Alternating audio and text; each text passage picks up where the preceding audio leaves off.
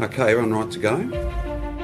Well, may we say, God save the Queen, because nothing will save the Governor-General. I tell you what, any boss who sacks anyone for not turning up today is a bum. I will not be lectured about sexism and misogyny by this man. It says a lot about our great country that the son of a single mum who was a disability pensioner can stand before you tonight as Australia's Prime Minister.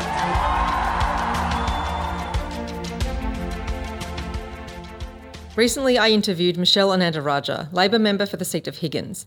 Michelle blazed her way into the seat of Higgins, using everything at her disposal to unseat Katie Allen. Both women from a medical professional background, both battling it out over a seat which has never been a Labor seat before. Michelle has had a lot said about her, a lot written about her. This podcast is Michelle, in her own words. Welcome, Michelle Ananda-Rajah, to Pot on the Hill. It's lovely to have you. We are taking stock a little bit today about the whirlwind that was the federal election, and I'm sure the whirlwind that has been in your life since May 21. So tell us about the last few weeks and how it's been going from the campaign's fury to getting settled in the seat of Higgins as the MP. Hi, Nick. Yeah, look, it's been quite a transition, I've got to say. I don't know that it's actually sunk in yet. I think there's still always going to be a part of me that keeps staring, has this out-of-body experience looking down at me going, what is going on here? It's... That's very grounding. Yeah, it's very grounding. It's been a whirlwind, no doubt, yeah. So tell us about the campaign itself, because you were sort of thrust into that spot, but you had a very laudable, very admirable campaign where you did a lot of phone calls, you did a lot of door knocking, you did a lot of street stalls, and you were at pre-poll for every hour of every day. So you spoke to a lot of people. What was your sense of why the people of Higgins, opted for a change and voted Labor for, in majority, the first time that Higgins has been a Labor seat? That's right. Yeah, so this was a historic win. There's no question about that. And it didn't happen by accident. It happened because we worked really, really hard and we gave everything. We left everything on the field. And, and I basically went in, as you said, as a novice. I didn't have any preconceived ideas of what I should or shouldn't do. I only know one thing, and that is to talk to people, and I'm very comfortable talking to people because I've been a doctor for 25 years and I do that every day, and I speak to people from all walks of life. And so I felt comfortable approaching people and talking to them. That wasn't going to be an issue. But a campaign is not just about talking to people. It's very much having a strategy and then prosecuting it. And what did you discover in the conversations with people in Higgins? Yeah. Where was their sense of the want for change coming from?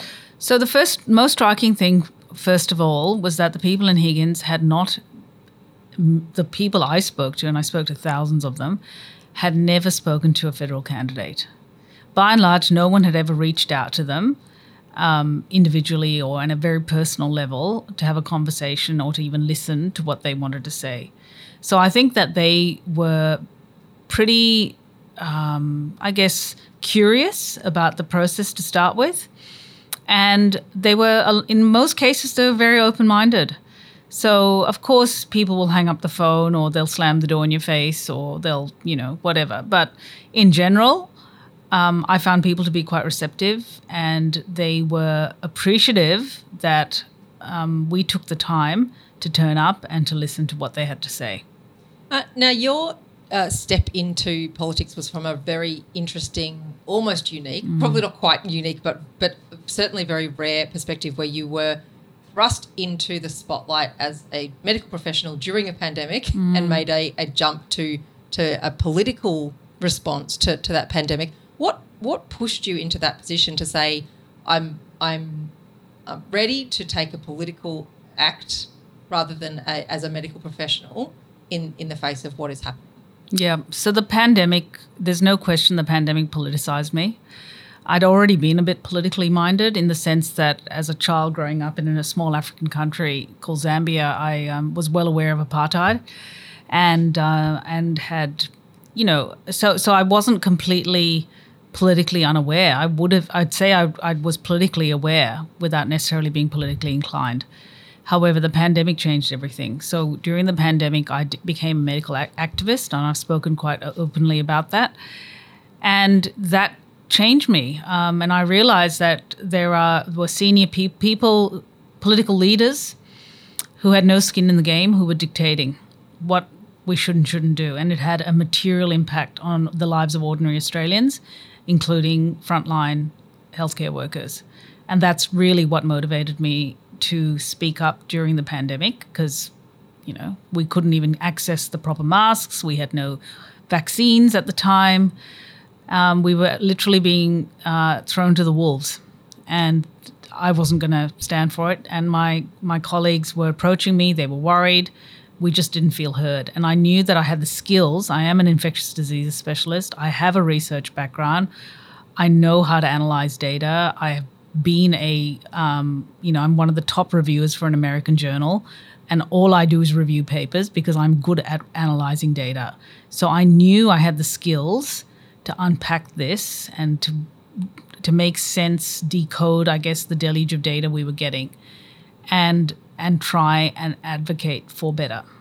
So that was the context of the medical activism. And then the next thing was, of course, making that transition to a bigger stage, right? And what I realized also was that politics really is everything comes down to politics, actually. I know a lot of people during the campaign, especially young people, said, I don't care about politics. I'm not interested in it. In fact, what I would turn to them and say is that this is not about politics. Politics is a means to solve problems. So talk to me about your problems, because then I can try and solve them. And I think that's what it comes down to. If you want to drive change at a scale and a speed that you need to, then there's no other way to do it except through politics. Standing in this chamber, I still feel the pull of medicine, a rewarding career of service and advocacy that will be extended here. I saw for 25 years the sins of society wash up in our public hospital system: homelessness, poor education, childhood trauma, social isolation, poverty, racism, unemployment, and climate change.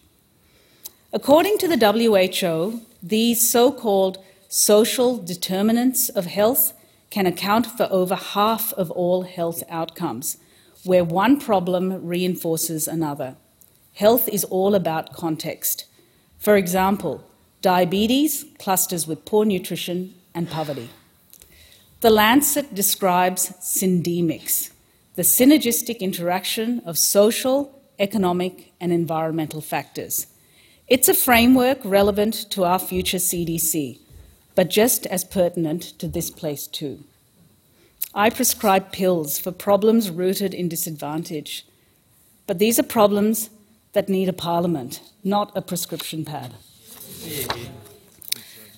As a doctor, I saw things as they were. Now, as a parliamentarian, I see things as they could be. And tell us about those moments that you encountered when you were, coming into that, what you describe as medical activism, and you appeared on TV to advocate for certain, steps and a certain perspective. Were there moments where you thought this is a scary thing to be doing? Was it extremely exposing? Or what was going through your head as you were, entering that space? Totally. So I'm in a less vulnerable position now, being a member of parliament surrounded within the embrace of a mighty political party, right? I have a certain degree of security in this position, even though it is clearly an insecure job. When I was a medical activist, I didn't have that. All right. What I did have was the support of a coalition, a loose coalition of like-minded clinicians, right? And that's the key. If you want to drive change, you're much better doing it with other people, right? You go further, and that's what I found. But you're right. I mean, leadership is a position of. You can be out on a limb, and it can be a very lonely place to be. So I was speaking truth to power during that time, and it wasn't an easy thing to do because Power, at that time, Power did not want to listen.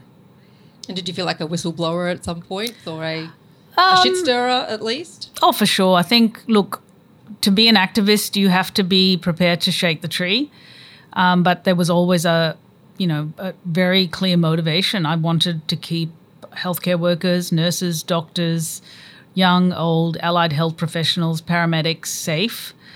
And I knew that if we were safe, then the community would be safe, because it was clear that infections from hospitals were spilling into the community and in some cases were prolonging our lockdowns.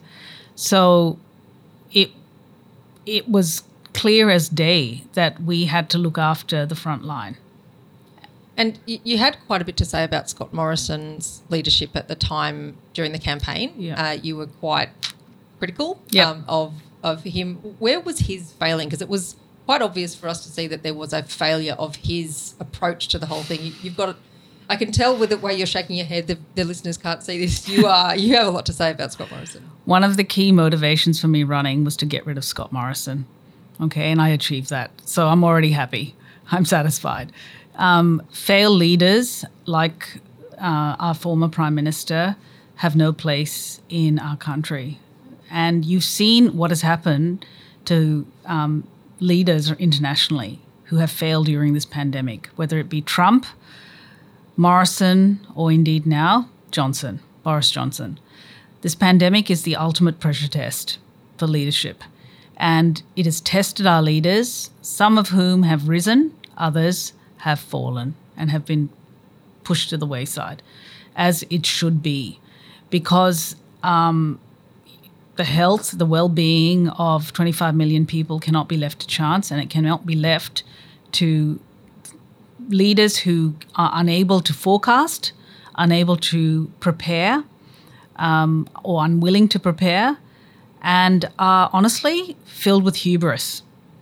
And I am scathing of this, because this sort of style of leadership has caused so many problems.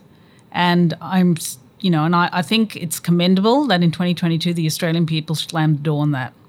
And do you think that's characterised, that those three men you mentioned, characterised by a lack of consultation, a lack of compassion, a lack of problems, like eagerness to problem solve or willingness to problem solve? What do you think it is? I think it's a lack of integrity.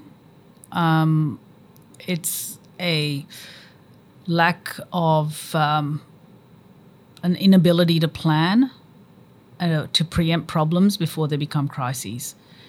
It's also hubris. Hubris keeps coming up because, I think these leaders are characterised by some of those traits. And this is, the pandemic, the worst public health emergency this humanity has seen, right? Came and they were found wanting. Now tell us, did you lose friends in the medical community from speaking out, or do you think you gained a respect or admiration from doing that? I mean, talk us through what that was like. Sure. So in speaking up, I was being critical of some of my colleagues, and I think that in retrospect, yeah, sure, absolutely, some relationships curdled, but others blossomed, and I think that's the key. So once you take something like this on, you have to be willing to jettison certain relationships. There's no question about that, and I was willing to do that because it was just too important. I couldn't just coast along, allowing this sort of conventional wisdom to continue when people's lives, including mine and my colleagues, were being put at risk. So I didn't have a problem doing it. Yeah. Now, you've got a maiden speech coming up in Parliament, which is one of the reasons you've been, very cautious about how much you want to talk about things that you want to reveal in the big reveal, being the maiden speech. So I won't press you on that. But I do want to ask about what sort of priorities you have for this term, this opportunity that you've got as the first Labor member in Higgins. What sort of things do you want to see happen now that we've achieved that big mountain that we've climbed and won that government back, and it was a replacement of a truly terrible government that made us all shake our heads and, you know, put our hands to our foreheads every day about how they could get so many things so very wrong. So what are those priorities for you? Look, I think I would say firstly that I am so pleased with the way things have gone with our government. You know, we're sort of 6 weeks in, and I think government has set the tone for the way we're going to be doing business going forward. And I've had constituents write to me, and one lady said that this government was like a balm to a burn. That's how they feel. So we are here to be a professional outfit. I think that's the first thing. That means that we have to restore standards. And in doing so, we have to restore trust. We will restore trust. And I think I always bring it back to the fundamentals. You can't govern well unless you get the fundamentals right. And I would say that the Albanese Labor government is getting the fundamentals right. We are repairing the damage, or trying to repair the damage, of a decade of drift, neglect, hubris, and hot air. And I think the foreign troops by Penny Wong and Anthony Albanese have been, you know, a clear demonstration of how much good you can do with the right motivations. Absolutely. I know that, you know, when the floods came, the Prime Minister received a bit of criticism, but as I said on the ABC, that he wasn't sitting by the pool sipping pina coladas in Hawaii. He was out working on these trips in Australia's national interest to repair fences and build bridges with international leaders. And these were relationships that had really been neglected over many years. And we need those relationships in order to solve the biggest challenge facing us, which is, of course, climate change. So Australia is on the course now to address this in a meaningful way. But to solve the climate crisis or climate emergency is going to take a global effort. It's going to take, honestly, rich countries banding together, working cooperatively, and then helping poor countries to decarbonise. So multilateralism matters. It is going to be the word of the next decade, probably 2 decades. And if you can't foster good relationships at home or even within your own party, then you're not going to foster those relationships internationally. So again, it comes down to trust. It comes down to working cooperatively, collaboratively. And I think our Prime Minister and this government have demonstrated that they have the capacity to do that. Now, we've talked very briefly about the look towards the regional neighbours or foreign partners, and I think there'll be a curiosity. You mentioned you grew up in Zambia. Does that have a formative influence on you as someone who considers yourself Australian, but also looking towards the other partners on our globe? Yeah, I think it does. So my heritage is Sri Lankan. My ancestry is Sri Lankan Tamil. I was born in England. I grew up in Zambia. I came to Australia when I was 11. So, I think it has probably given me a very international perspective, and I'm acutely aware of the world beyond our shores because I've also traveled a lot, right? So I think all of this is helpful. It's all helpful. I do have an affinity and an affection for Africa. Of course, how could I not? I had an idyllic childhood. In the way my children go to the beach, I went on safari. And there are some experiences there that I'll never forget. I close my eyes and I remember my childhood like it was yesterday. So standing by the foot of Victoria Falls, that torrent of water, it's called Musi Otunya, which means the smoke that thunders. And when you stand there in front of that wall of water, and I was a little tiny kid, your whole body shakes, all right? That's what it's like. But I also remember in my times of my childhood going on safari, seeing, herds of animals, elephant, giraffe. I even saw rhino in the wild. And I've been back to Africa since then several times. and those herds are gone, right? They're gone. And you see rhino only in if they're being protected by squads, right? Men with machine guns. So the world has changed. Those herds have gone for lots of reasons. The loss of habitat is one, but also accelerating climate change. So there is a very tangible loss of biodiversity that I've witnessed in my own lifetime. And now that I am a leader in a government, every lever that can be pulled will be pulled now to correct this. As a migrant, I have watched with alarm as words used in this chamber ricochet around the country, tearing at our social fabric. Spillover effects are acts of hate on our streets against Asians, Jews, Muslims, people of colour, the gender diverse. And the gun gets fired here. We have a choice. We can accept the politics of division or devalue that currency to junk. I am proud that the Australian people and Higgins did just that. Do better, they cried.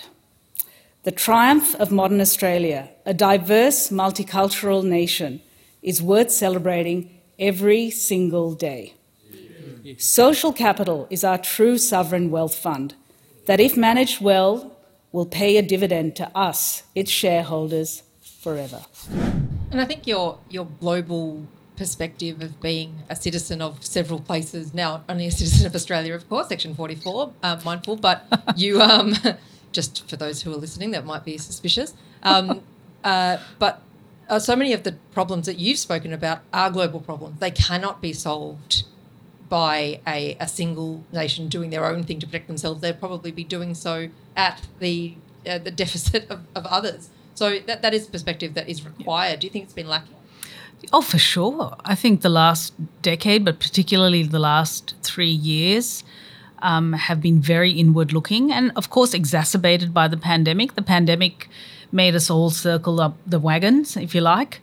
But we now really do need to start peeking over the parapet, because we have some major challenges and we're living through that now. We have an inflation problem, which is driven by energy and driven by global supply chain shortages and now labour force shortages as well. And these problems are not going to be solved just by us. These are going to require global cooperation. So I'm really hoping that, and I know that our government is re-engaging and is making a very powerful case that it is back. It is back to do business with the rest of the world. What I do worry about is, I guess, what is going on in America. America is such an important ally to Australia. And like many people, I've seen that country struggle in recent times with its values. And I really hope the United States returns to its North Star, its values of liberty, of human rights, of democracy, free speech, freedom of speech, equality, because those were the cornerstones of their nation, and they seem to be drifting away from those values. For me, I mean that is another entire podcast we could do on American politics right now, given what's happening daily. But I want to actually just go back for a second and say that Scott Morrison's appearance at the Pacific Islands Forum, and that seemed for me to typify the way that he seems so unwilling. It was almost like it was a chore to be there and a chore to actually, and it's that famous image. It's not him in Hawaii, but he's wearing the lei around his head, or the garland, and so it fits with the image that we had of him being in the tropics rather than at home. But that image came from the Pacific Island Forum, where he was disparaging. He made the Prime Minister of Fiji cry, I think, from memory. It was an emotional response to the lack of any willingness or generosity about what to do in that forum. That, for me, typifies how little he seemed to care about his role as, you know, someone to build those relationships. Absolutely. And, you know, it comes down to also this narrative that the Liberals like to push, that they are superior economic managers and also better at national security. Now, these are their two kind of touchstones that they keep going back to. But here's the thing. As for economic management, we have inherited a mess. Let's be frank. $1 trillion in debt, not enough to show for it. As Jim Chalmers says, he talks about generational debt, but no dividend, right, to show for this. And he's right. Then, of course, we have national security. Well, we have massive problems on that front. And I'm not just referring to defence and the capability gaps that we have there and the complete mess that the previous government made of defence procurement. But national security is much more important than just defence. It also relates to climate security, food security, water security, biosecurity, as this pandemic has shown. And I think we are wanting on all those fronts, perhaps with the exception of food security. Australia is the breadbasket. But certainly the previous government did not, I have to question what they did, actually, because for us to still have these big gaps tells me that they dropped the ball. And with respect to our Pacific family, yeah, we absolutely need to be the partner of choice. And that is something that Penny and the Prime Minister have been advocating, that we are here for our Pacific neighbours and our support comes with no strings attached. And that is a really, really important message to propagate, apart from the fact that we're also committed to climate action. Now, I did mention your maiden speech before, so I shan't get you to. You're laughing at me, but you're like, I'm not going to give too much away. But give us a teaser. What do you want your maiden speech to be about? What do you want it to say about you? Look, it's a hard one, isn't it? Because I actually have a lot to say. Now, once I started writing it, I seem to be just, writing reams and reams of words. Turning into a book. It's just too long. It needs massive editing, but I'm really good at editing, so I'm going to do that. Do you have a publisher yet for your maiden speech? No, not yet. I think it's called the Parliament of Australia. We'll make sure that there's a way that our listeners can get a hold of that link when it is finally performed and published. Yeah. But the last before we wrap up, the last thing I'll ask you is about what sort of literature or music or film, TV you're watching at the moment that you would recommend people get into. Oh, wow, that's a good one. So I read a lot. I read widely. I tend to read nonfiction more than fiction, only because I see fiction as an indulgence and I don't have time.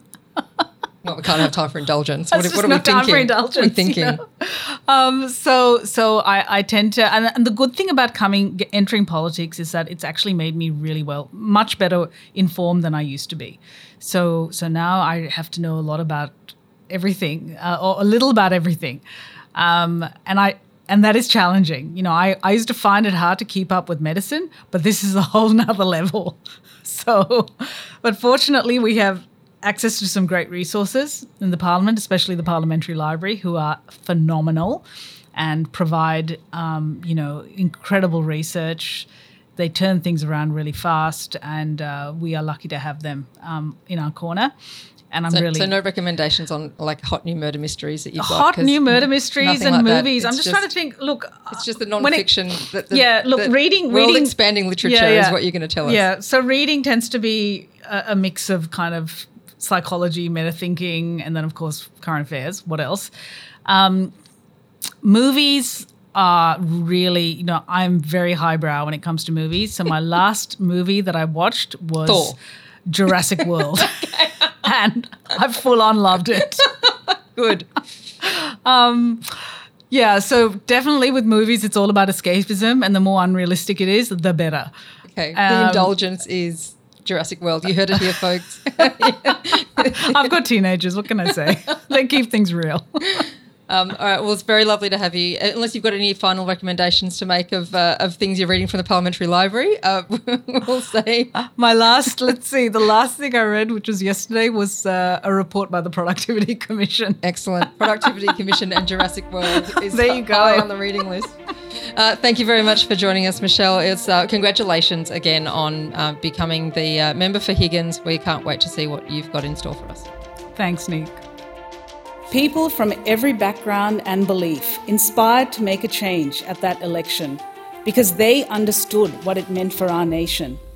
It's an electorate beating with a lion heart.